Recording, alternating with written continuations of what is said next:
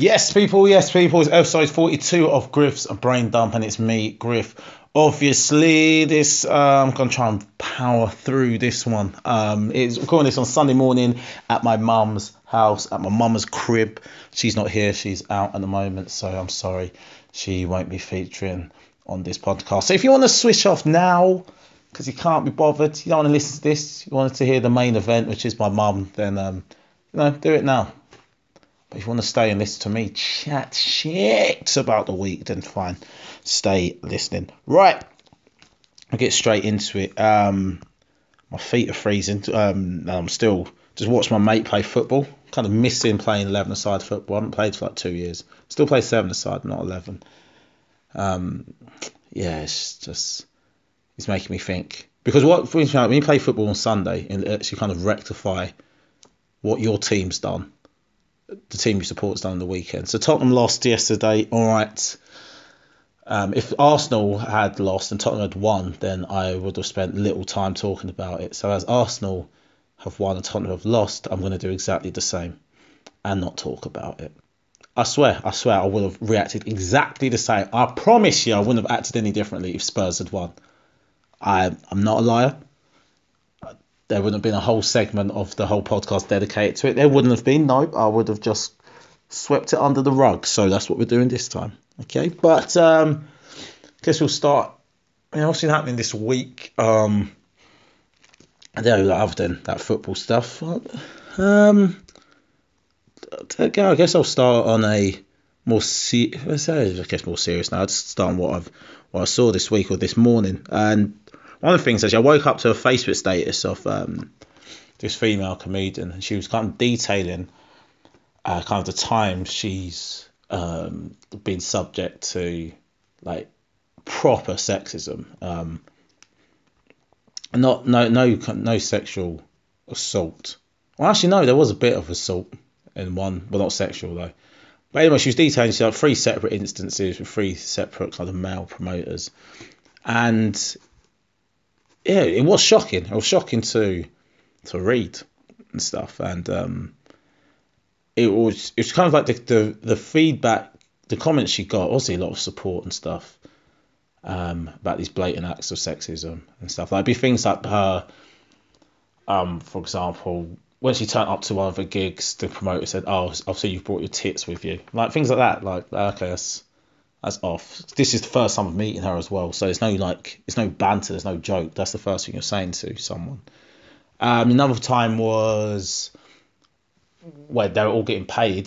The 2 male comics got a handshake and money put in their hand, handshake, money put in their hand, and when it came to her, she had pennies thrown on the bar next to her, and then she had to like be asking the guy for money, like for her payment, and he just wouldn't do it. Kept on joking and going, no, I'm not getting it.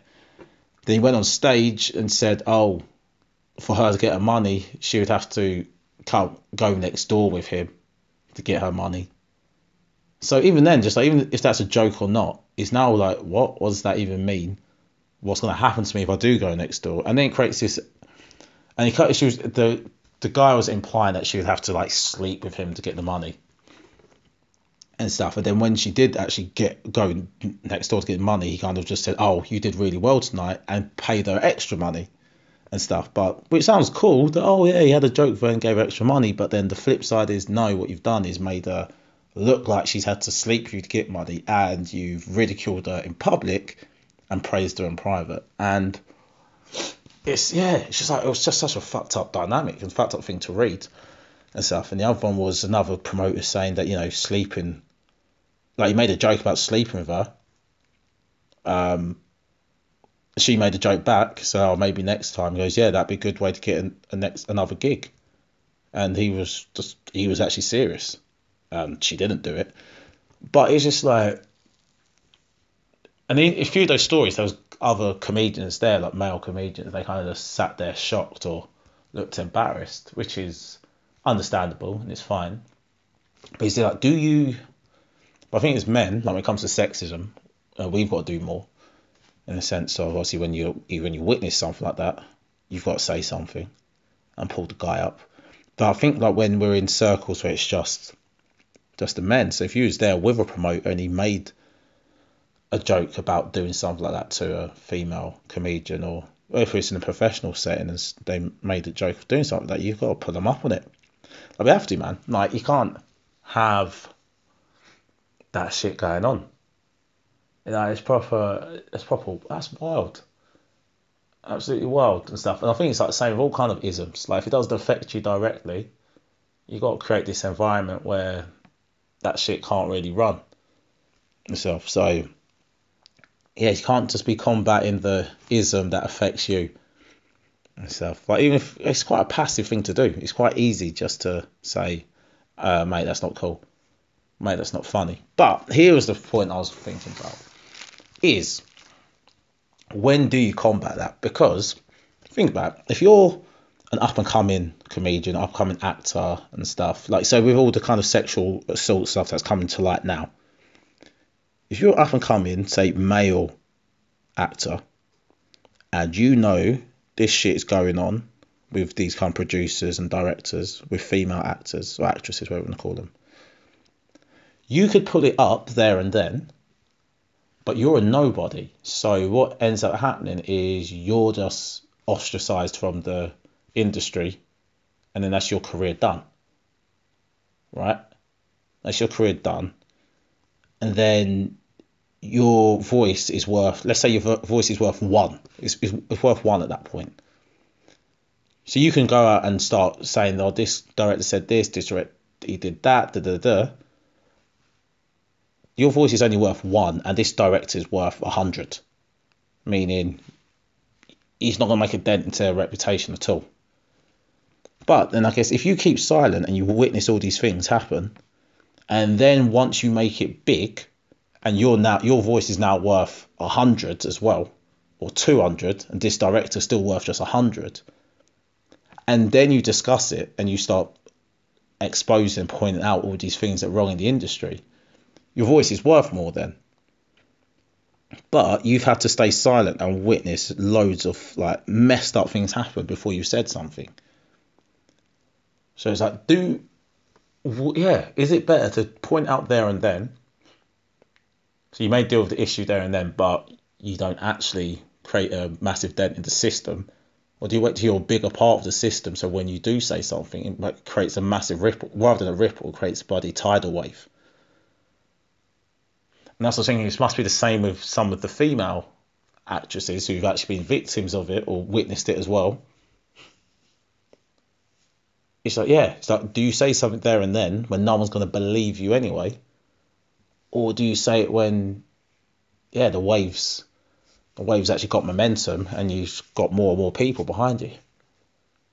It's a mad one. It's a mad one to think about. It's not really funny. It's just me. It's just me actually thinking about life and what would I do in those situations. Like, who would you tell? I guess you tell other people in the industry, and if they're just like, yeah, I know. I guess you got to get, I guess if your voice is worth one and this guy's 100, then you've got to get another 99 of you to all come together and be like, yeah, this is what happened and it's not cool. And that, I guess so, it's power in numbers, isn't it? I guess that's where that kind of the power dynamic is in these kind of situations, man. But no, it's a mess. It's a mess. So yeah, man, it's just kind of, it was weird to kind of read something like that happened to someone who's actually on my level. Was there any clubs that I've been to from their home country, the country they're from? They're not from the UK, so they're talking about the three clubs. Those stories are three of, I imagine, many stories, but they're from their home country. So yeah, but it's my industry. It's my industry of comedy. So yeah, I hope that shit doesn't happen in the UK or anywhere. I don't want it to happen anywhere, actually. So let me just say that properly. But how's everyone's week been, man? Like that's how my Sunday started. That was like the first thing I saw this morning. But we go through the week. What did I do this week? Like, I did anything really interesting. Tuesday, I gigged. Tried out some new material at the South Kensington Comedy Club, and that's where I'll be on the 9th of December. Jerks in Progress. It'll be Me and Danny Boy Walsh doing half an hour each. It's free event. The two of us be going to Brighton and to Camden Fringe festivals, so it's the start of me putting together a half an hour show for that. I want to actually put on a show where it's actually a proper show. So I don't just do half an hour of me telling random jokes. I want a theme and a point to my half an hour. Like, I want it to be talking about something specific and then just going off that. That's what I want it to be. I don't want it just to be half an hour just me telling random jokes. I can do random jokes, but I want it to be a solid theme. Because at the moment I've just been writing loads of jokes about Christmas because I've got a few gigs coming up over Christmas. So I thought, let me just keep that as my theme. That's my kind of the centre part of my theme, Christmas and family. And that's what I'm writing jokes about at the moment. But for the show in Brighton and Camden, because Brighton Fringe Festival's in May, Camden one's in August. So I've got loads of time. Maybe do 2 different shows for those because there's just different times of the year. We'll see. But yeah, Jerks Progress, got that on the 9th of December. Then on the 23rd of November, we got Divine Comedy. So I just put new stuff for that. Should be fun. That's the cool poster you've seen where I look like I'm in a Renaissance picture. And then we're doing something with Natalie, the cake lady. I always call her the cake lady. That'll always be her name to me. It's Re13. She's having an event in Brixton upstairs at the Ritzy on not the 30th, so it'll be the Tuesday of that week, so 28th upstairs at the Ritzy. I'll be hosting that, doing a little bit of comedy there, and there'll be games and stuff, so it should be a fun night, it'll be a good fundraiser. So if you can get down to that, in South London, I'll be doing some stuff there as well, so it'll be good. It's gonna be a good few weeks of comedy and stuff. And also getting prepared to go to Malaysia in December as well. Got to do this production thing. Actually, yeah, that was actually a big part of my week. So the company I work for, right, we've got a joint venture partner who are Malaysian, and they have an annual dinner, not Christmas dinner, annual dinner. Malaysia is a Muslim country, Islamic country, say so. They don't do Christmas per se. They do celebrate Christmas. They have actually nailed multiculturalism, right? Because what they do is, rather than saying we have a dominant culture, what they do is they take every flipping day off. I'm telling you, they'll take Christmas off, and then they'll have like Eid off. They'll have Diwali off as well. They'll have some Buddhist holidays off. Chinese New Year. They'll have Malaysia Day. Independence Day, separate to Malaysia Day. They have all these like different national holidays and stuff, and that's how you get different cultures to integrate and live with each other. Imagine the UK. Do you reckon that like Jimmy from Rochdale is going to be really bothered about Muslims if he got Eid off? Day off, mate. You're getting paid for it, Jimmy. Don't have to come to work. Get the day off. Do I have to go to a mosque or anything? No, you just got the day off.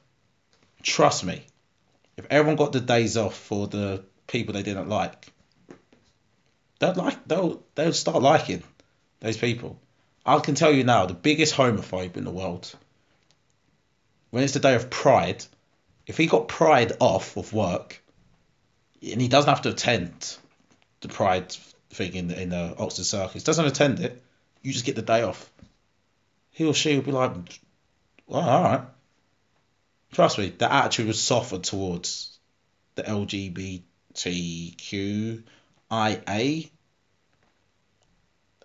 #2. There's a number at the end of it now.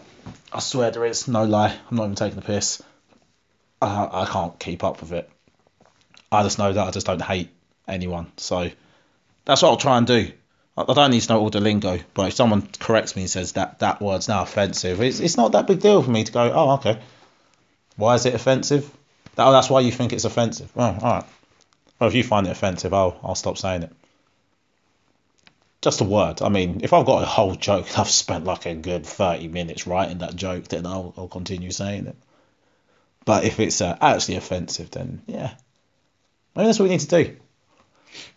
And that's how we have to get forward as a society. Is when someone says something's offensive, I think you're within your right to ask them why it's offensive, and then just move on and say, all right, if you don't want to say that word, I won't say it.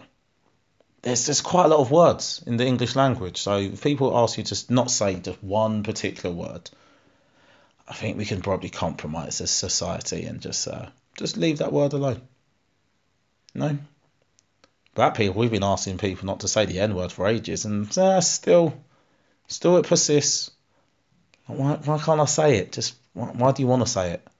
I mean, if I'm singing a song, and it's a lyric of a song, well, if Lil Kim's talking about sucking dick, do you want to sing that line of the song? No, you don't? Oh, so you do have some self-control. Okay, I see, mate, you do. All right. It's as simple as that, really. That's how I see it. You know that you don't want to sing certain words, so if you really want to sing the N-word, go ahead, just sing it. Just sing it. A random black dude may just come and punch you in the face. And I can't say that I won't be the random black dude. That's all I'm saying. Now, violence doesn't have the answer. Sometimes it is. But what else has happened? We're talking about discrimination and celebrating everyone's things. That's a nice little segue. The Tesco advert.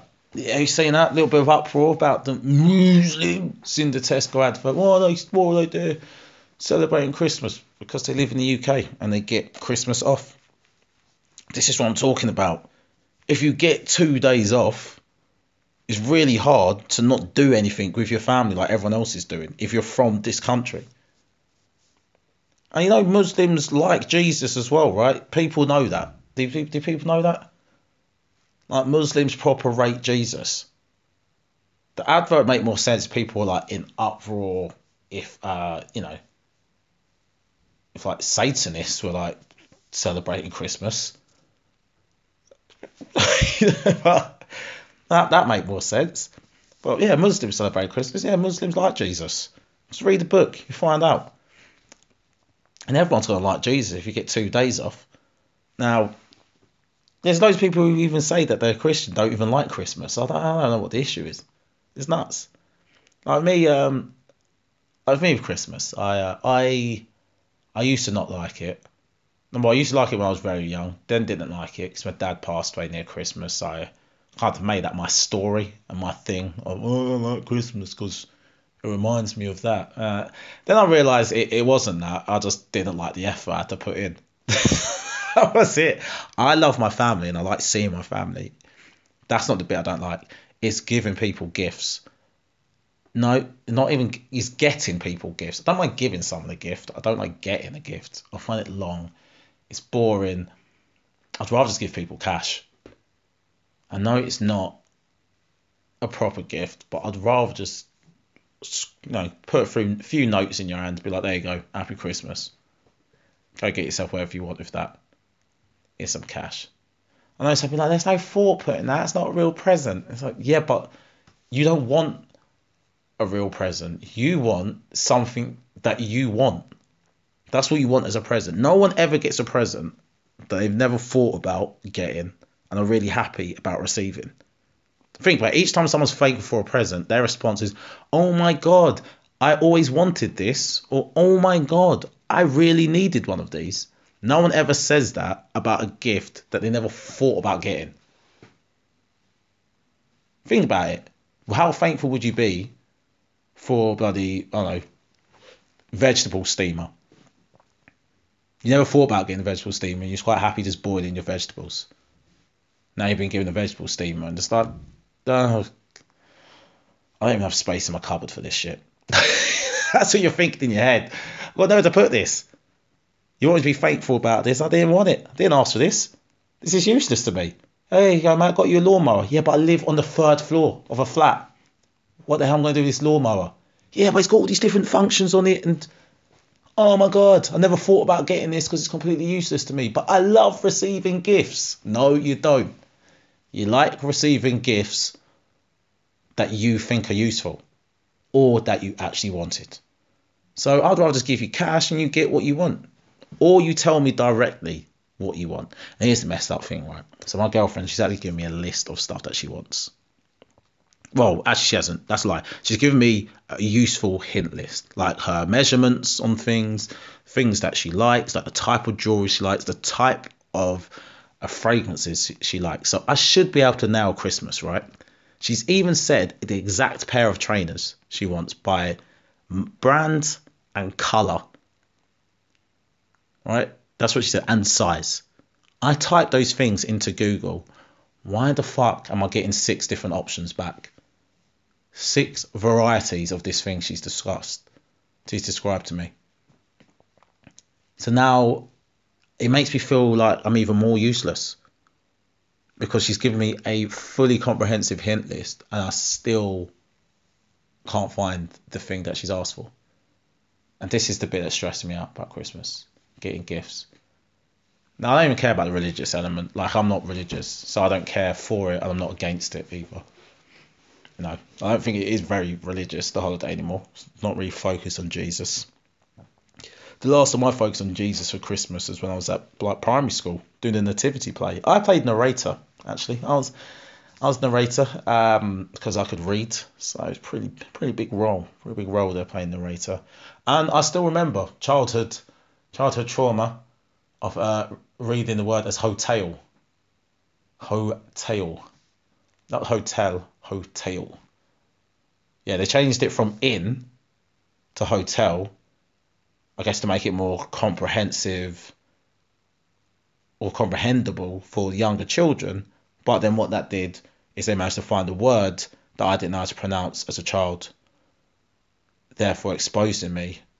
And for the benefit of the whole class, understanding what an inn was, I had to suffer by mispronouncing hotel. Now, here's the thing. There would have been rehearsals.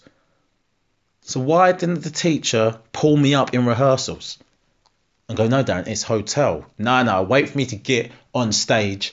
Let me say hotel, then have the kids in the year above me take the piss out of me. Fucking pricks. I knew what an inn was as a child. I should have just stuck with inn. I didn't know I was mispronouncing hotel, so that's why I didn't make the executive decision to just change the script to suit me. But you remember the school plays, man. I had big roles in school plays. So I was narrator in the nativity play, so that's pretty big. I remember I played the king in the Odyssey of, I think it was Theseus. I played one of the kings in that. So yeah, big roles, big actor, big time actor me.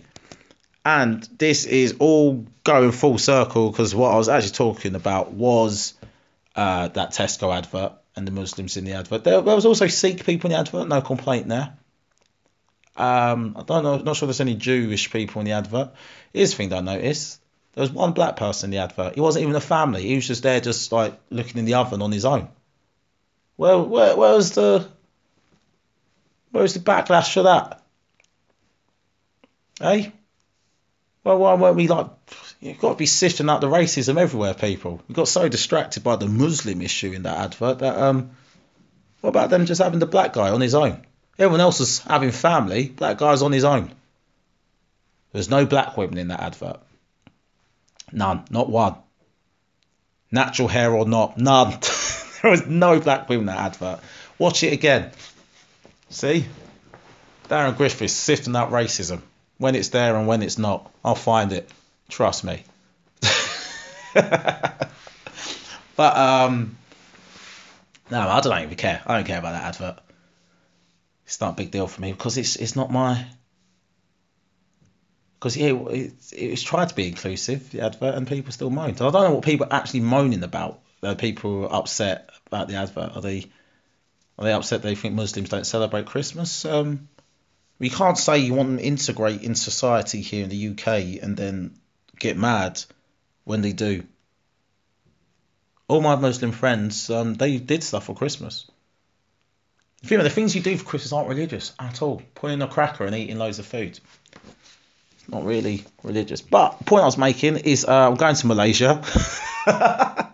Going to Malaysia in December for this annual party, and you've got to do like as a team, 20 people on stage at once. You've got to do a 5-minute performance on stage, like singing, acting, dancing. It's like a production, and you have to do a 2-minute intro video for the production. And I was out in Epping Forest on Tuesday morning as a fisherman fairy, or fairy fisherman. I'm a fairy by species, a fisherman by job. In the video, I'm being interviewed by a fairy newsreader who's discussing about the civil war that's happening between these two groups of fairies, and how it's kind of destroyed my my catch as a fisherman. I know what you're thinking. What the hell are you talking about, Darren? It is as weird as it sounds. And this event only has any meaning within the context of the event itself. It has an internal logic, this event. And as soon as you step outside this event, it makes no sense. I can post links to the videos of the stuff I'll be doing, but it is just crazy. But it's an all expenses paid trip to Malaysia, so I am not complaining that I have to be on stage and dance for 5 minutes and sing for 5 minutes. That is nothing for me. I don't even have to make people laugh. This is easy. I don't even have to be the main person. I'm not even the only person on stage. This is plain sailing for me, and I get a free trip to Malaysia, so that is bloody winning. But as I was saying, that is the way you integrate society. You celebrate other people's shit. Even if you don't understand it, even if you don't agree with it, just go and celebrate other people's stuff. I might make that my thing next year. I'm going to go to like some kind of Passover thing, make some Jewish mates. I work in comedy, I can make some Jewish mates. Yeah, I'm going to go to their Passover things, and then I'm going to go to like, going to get involved in Kwanzaa more this year. I've never celebrated Kwanzaa, I don't even know how to do it. I'll just celebrate, why not? Celebrate Chinese New Year, I've done that before actually. When I say celebrate, I just went to Chinatown and had some bubble tea, which is quite nice. That's what I want to do, just celebrate other people's stuff. See what it's about. Get out there, make some new friends. That's what we've got to do, people. Bring us all together.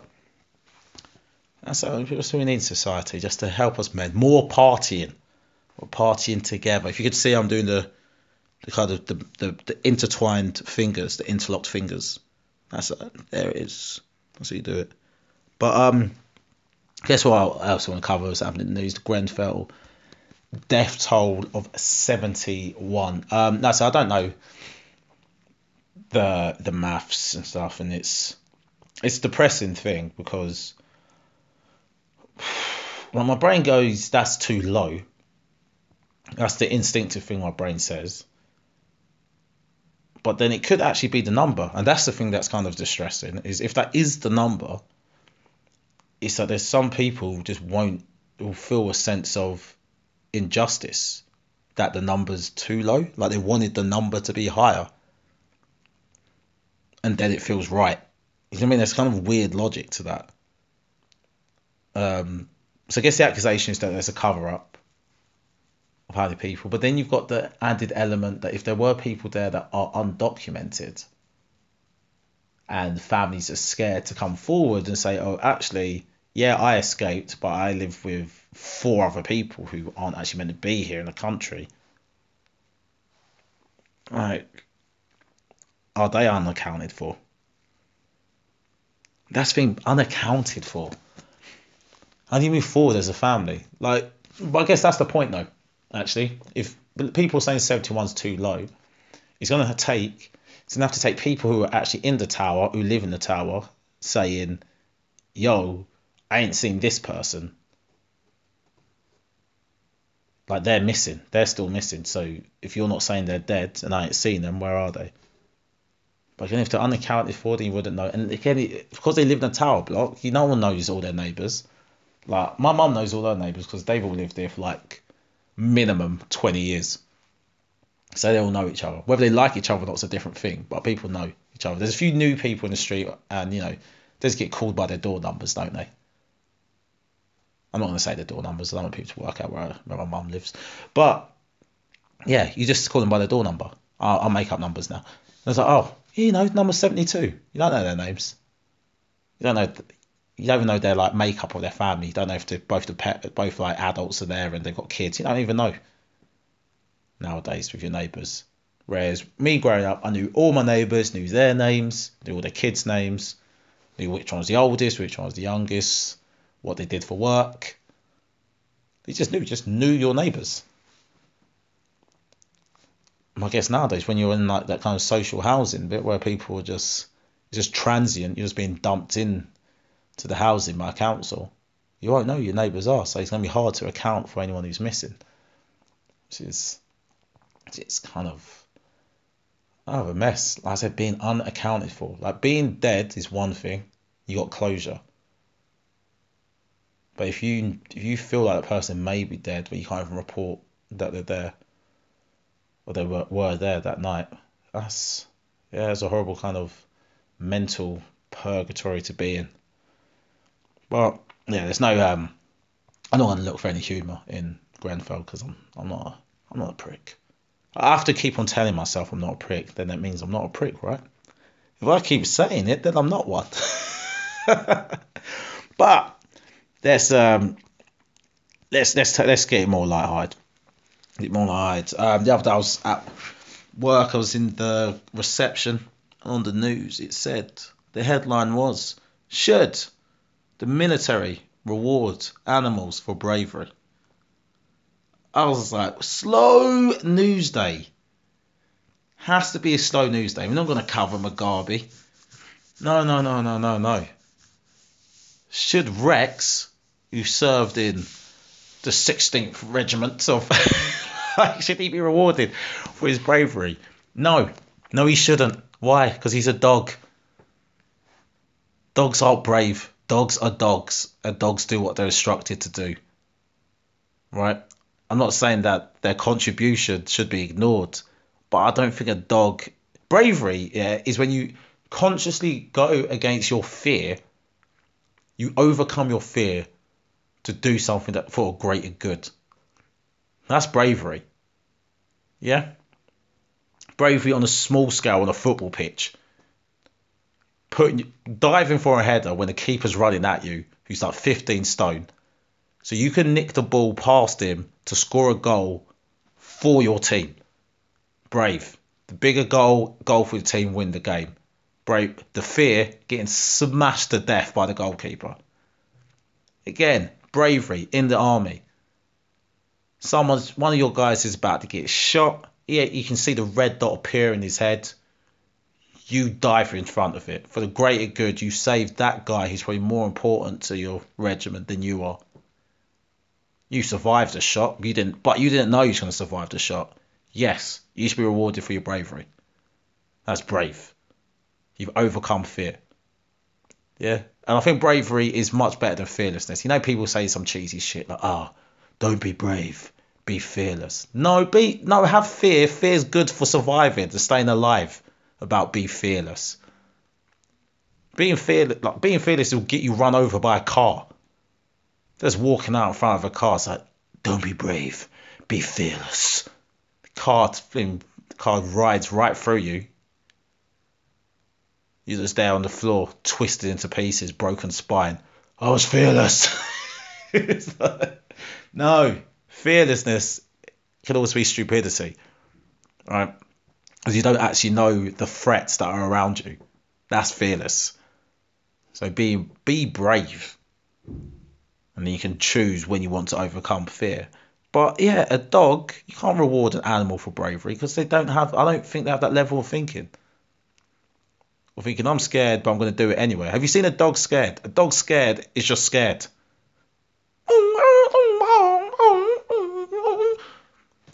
That's the dog being scared. I don't see a dog go, no, actually, woof. Woof, woof, woof. Oh, nice one, Rex. Yeah, I was fucking shitting it back there, not gonna lie. But I did it for you guys. Because I'm so conscious that I'm actually a part of the army and the reason why we as a regiment have gone to war for this country. I mean, I'm a dog and I don't understand the idea of state and nationhood. No, I don't understand these concepts. I'm a dog and I clean my balls with my own tongue. But listen, I know that when I'm sniffing out stuff, it's not because I've been trained to recognize this smell, not know what this smell is at all. No, I know I'm sniffing out a bomb to save this country. Do I know what country is? No, I'm a dog. But I do it for this country. So to serve in the army for 4 years and not get a medal, that pisses me off. All right? I feel unappreciated. Like, imagine... Like, I think dogs that have been in the army should be taken care of. Like, they should have some special home. Because they've probably seen some... Like, I know we've seen some shit, but you know, like, the physical stimuli, like noise and bright lights, big noises like explosions, that must do something to an animal. So I don't think like a dog in its natural habitat would be hearing bombs go off or hear screaming like daily. So yeah, I get it. I think the dogs could have like some kind of post-traumatic stress disorder. I'm not playing that down, but I don't think they've got any concept of why they're in an environment, why there is stuff blowing up. It's a dog. Not a reward for bravery. I don't know. No, maybe someone who knows more about dogs, correct me if I've got this wrong about dogs. You come and tell me to my face, Darren, don't know what you're talking about dogs. All right, you're just there making stuff up. Dogs are brave, and dogs know. My dog, he actually barked at me when I said to send him to the army. He went, no, I don't believe in war. Oh, if dogs had... No, if you reward a dog for bravery, that means you're giving it some consciousness, which means you should also arrest a dog for rape. You see how a dog sees another dog, and arrest a dog for harassment as well. When a dog barks at another dog and the other dog gets scared, that's harassment. It's intimidation. Arrest that dog. You know what I mean? Actually, then again, I guess they do destroy. They always use the word destroy. If a dog attacks someone, the dog gets destroyed. And they don't even say killed, put down. They say, trust me, read any newspaper article when a dog's been put down, they use the term destroyed. Which makes me like, raw, what are they doing to get rid of the dog? Yeah, it bit someone. It may have mauled someone to death, but destroy. That seems brutal, man. But I guess dogs do have a death penalty then, when they do bite someone. But I guess that's because they think you can't retrain it. But yeah, like a male dog just seeing a lady dog, running up to it and just humping it. That lady dog's trying to run away. Like, yeah, that's, if you're going to reward it for bravery, you've got to punish it, right, as well. Which I think would be ridiculous. I'm not saying you should be doing. I'm saying that'd be ridiculous. So no, you cannot reward dogs for bravery. No, do not waste your money doing that. Okay, that's my view. Anyway, what other stuff's been going on in the news? You saw in Japan. Why did I click this? Because I'm looking at the story, and I don't know why actually. I don't why did I? Because I must have thought of something funny. Nah, if that's right, it's a story underneath it. No, because it's right. Basically, I take pictures of newspaper articles that I find interesting, so I can remember it for the podcast. And the headline is "Sorry, our train was 20 seconds early." And I started reading the articles. Like, I don't care. What? That's not funny. Like in Japan, this train company apologized for running a train 20 minutes early. It left 20 minutes early. No one complained about it. And I was like, oh, no, that's not funny. But it's below. Here it is. Fed up Southern Rail user made bomb threat. A Southern Rail commuter threatened to bomb the company's head office in frustration at train delays, a court heard. David Davies. Why do people do that to their kids, man? When your surname's Davies. Why you name your kid anything with Dave in? Anyway, David Davies, 37, is said to have called rail bosses incompetent, clueless fucking retards in an email after his train was cancelled. What I love about that, right, is one, emailing someone after the event didn't bring a train on time. That's one. Two, emailing someone anger. It just doesn't make it. It's like sending someone a picture of bullets. Like you, you ain't shot anyone. Like what's your rage gonna? Your rage ain't done anything except for make you look crazy and got you in trouble. You haven't threatened the other person. You haven't hurt them. You haven't achieved what you want to achieve, which is get your train on time or get your money back. No. These type of people have a bad time and they threaten you.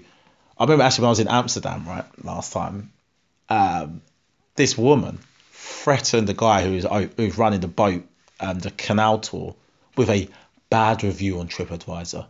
I am going to score you down on TripAdvisor. She actually said that to the guy's face. You see the guy kind of look at her and go, yeah, all right, fine. I'm going to write a strongly worded email. That's the society we live in. Anyway, email after his train was cancelled. In the email on November 10 last year, he said, "This is not a hoax. I will fucking bomb your fucking HQ to fucking smithereens."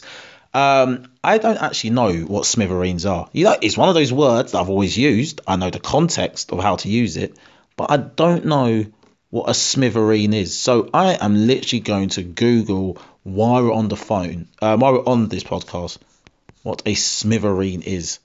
Smithereen. Smithereen. Smithereens. Smithereens is let's see what smithereens are. Smithereens, noun, informal, small pieces. Wow, this seems like a bit of a pointless word, right? Fragments, bits. I know what it means, but where does it come from? It's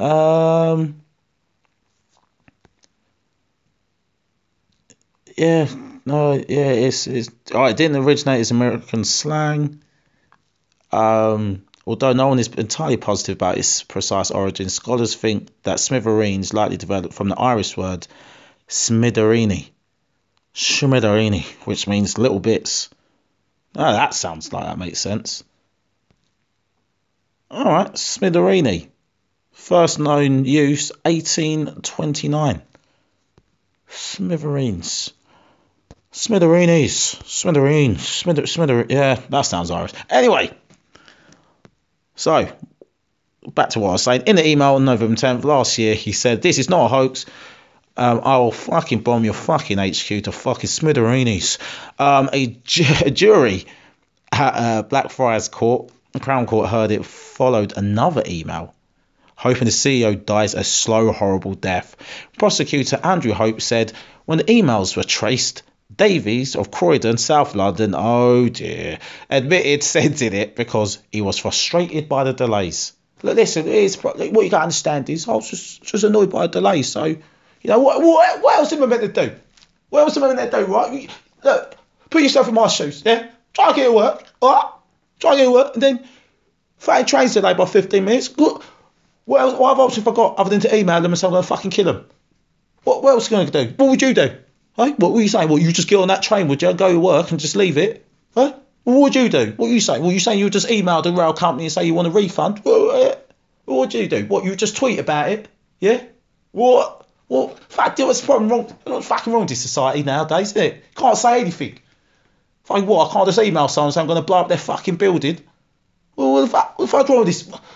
I wasn't actually going to do it, was I?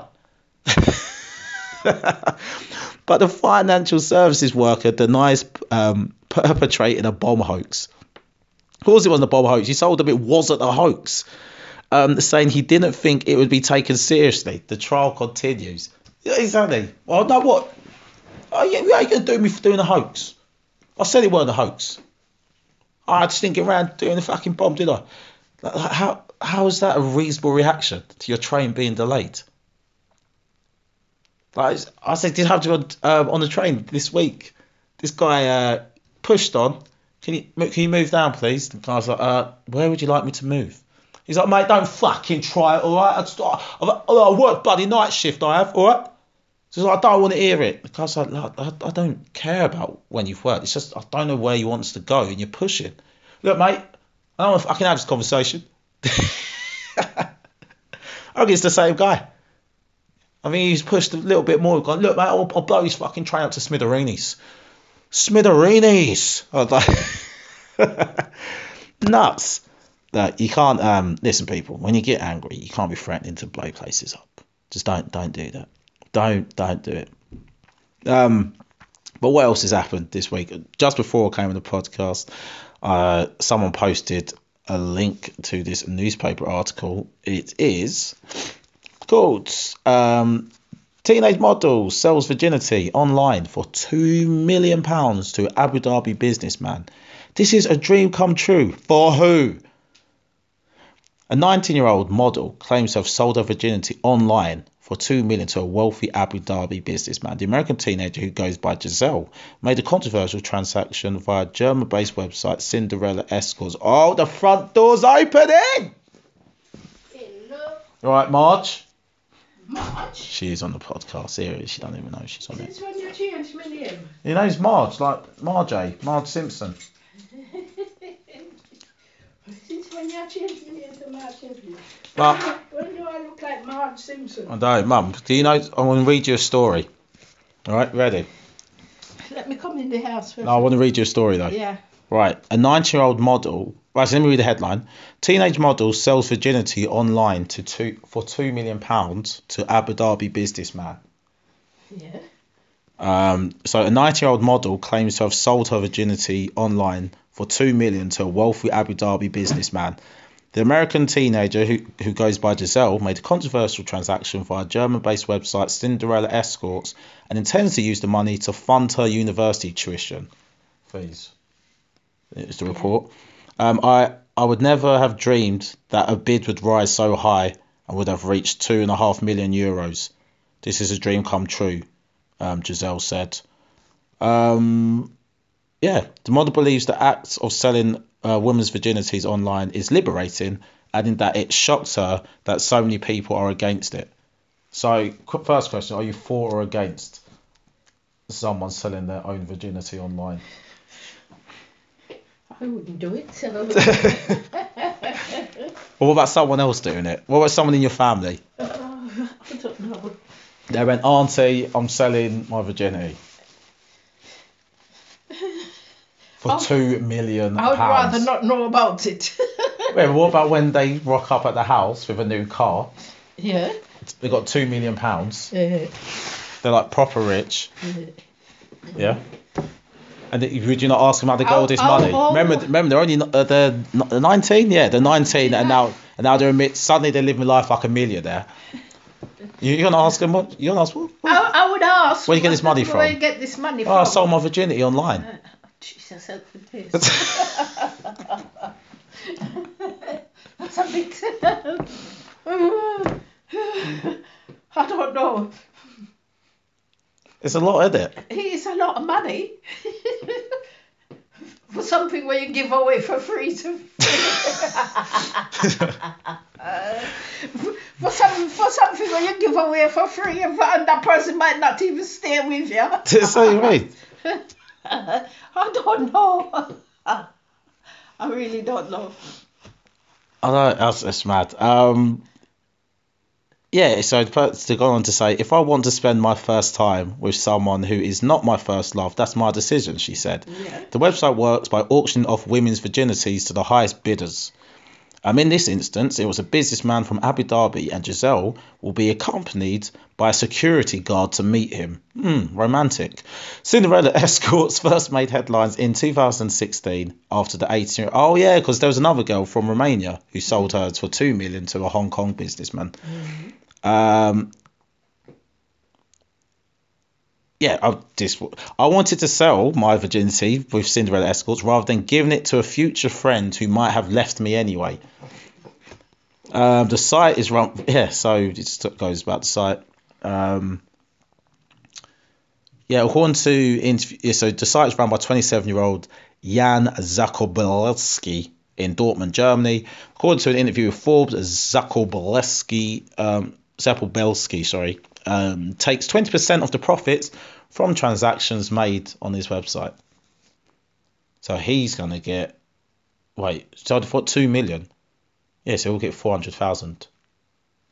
And she'll only get what, 1,600,000. Yeah, 1.6 million. Yeah, and he'll get 400,000.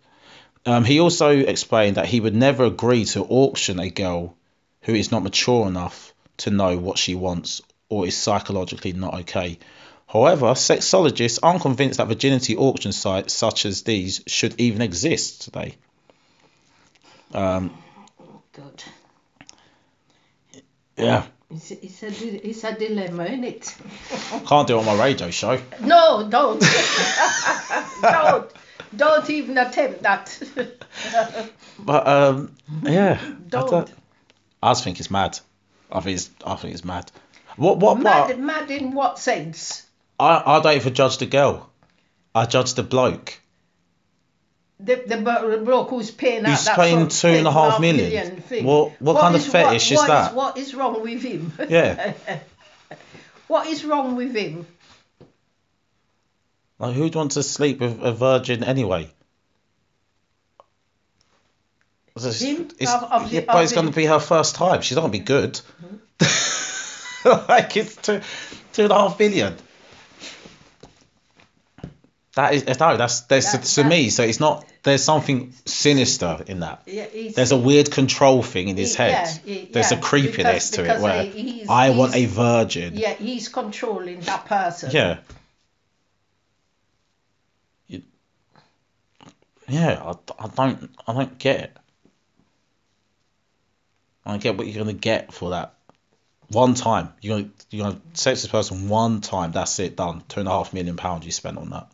Just what? Something must have happened to him in his life. Why he's either married somebody who wasn't a virgin, and he's upset about it. And he's upset about it, or whether he's going with his more experience, have more experience than him and enjoy sex better than him. Because as a virgin, you're not going to really enjoy it, is it? No. Because you don't know what to expect. And it's just with some guy who's paid for you. Yeah. It's just. He's a perv. He is. He's a weirdo.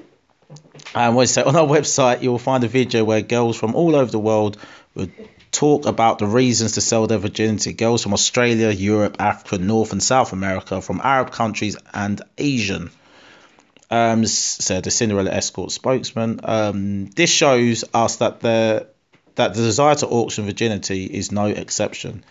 And on the other hand, the high bidder for Giselle's auction shows us how high the demand for virgins is. Business people from all over the world have been bidding. Anyway, how was it? Weird. So what? I'm recording the podcast. I'm recording the podcast.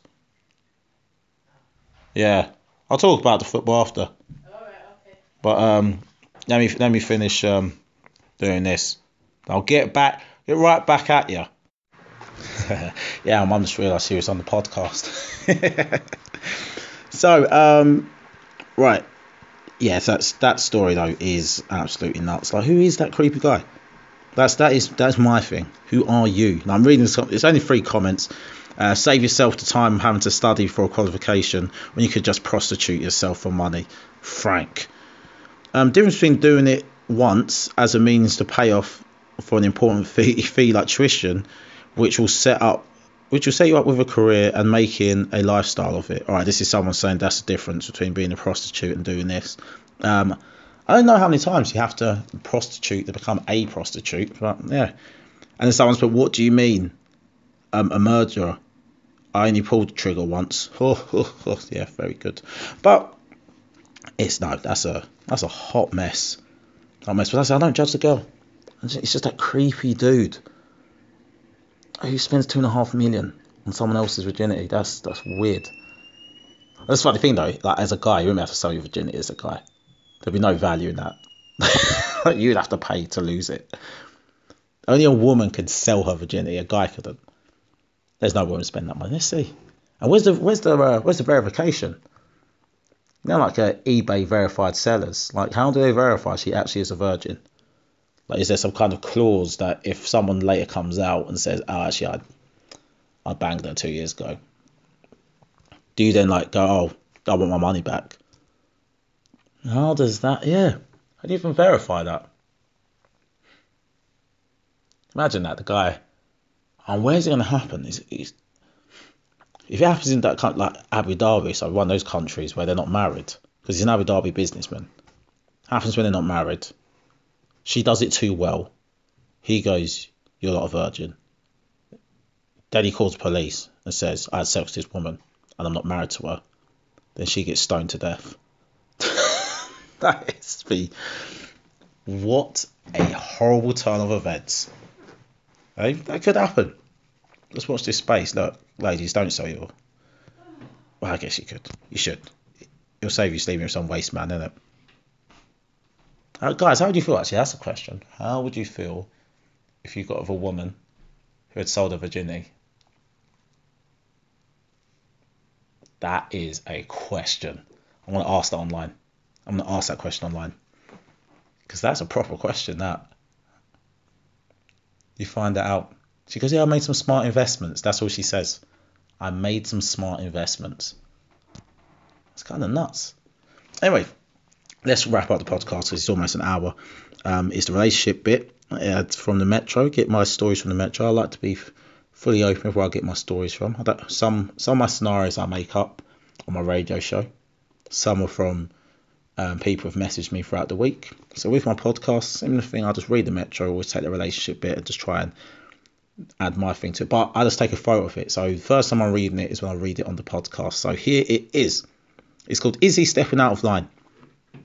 My boyfriend's new stepsister is a third wheel in our relationship. His mum remarried very quickly, so they've only known each other for a year. Wait a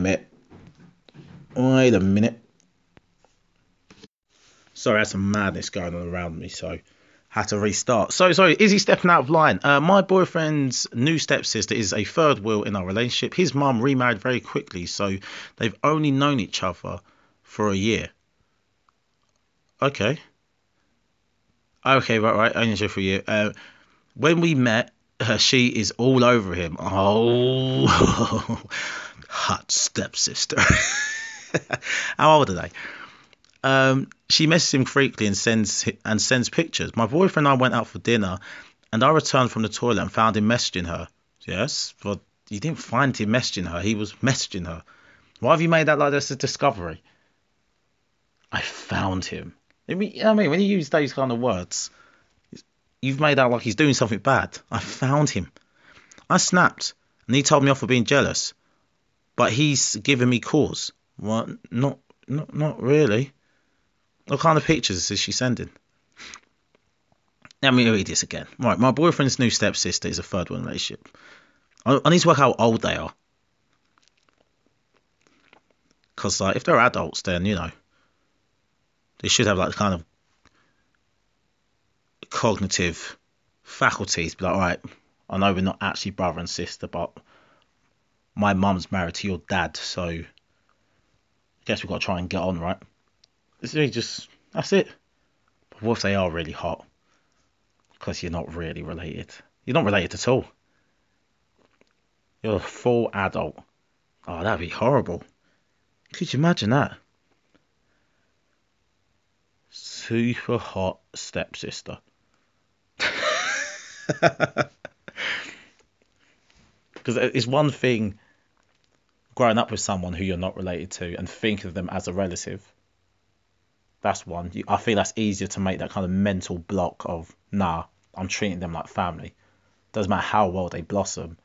You've grown up so long going, yeah, even though we're not actually related, this person's family. But someone who you're not actually related to, didn't even exist at all as a person, now comes to your life as an adult, and it's hot. It's going to cause some tension. Anyway, um, yeah, she said, yeah, so quickly, they've only known each other for a year. When we meet, she's all over him. She messages him frequently, sends him pictures.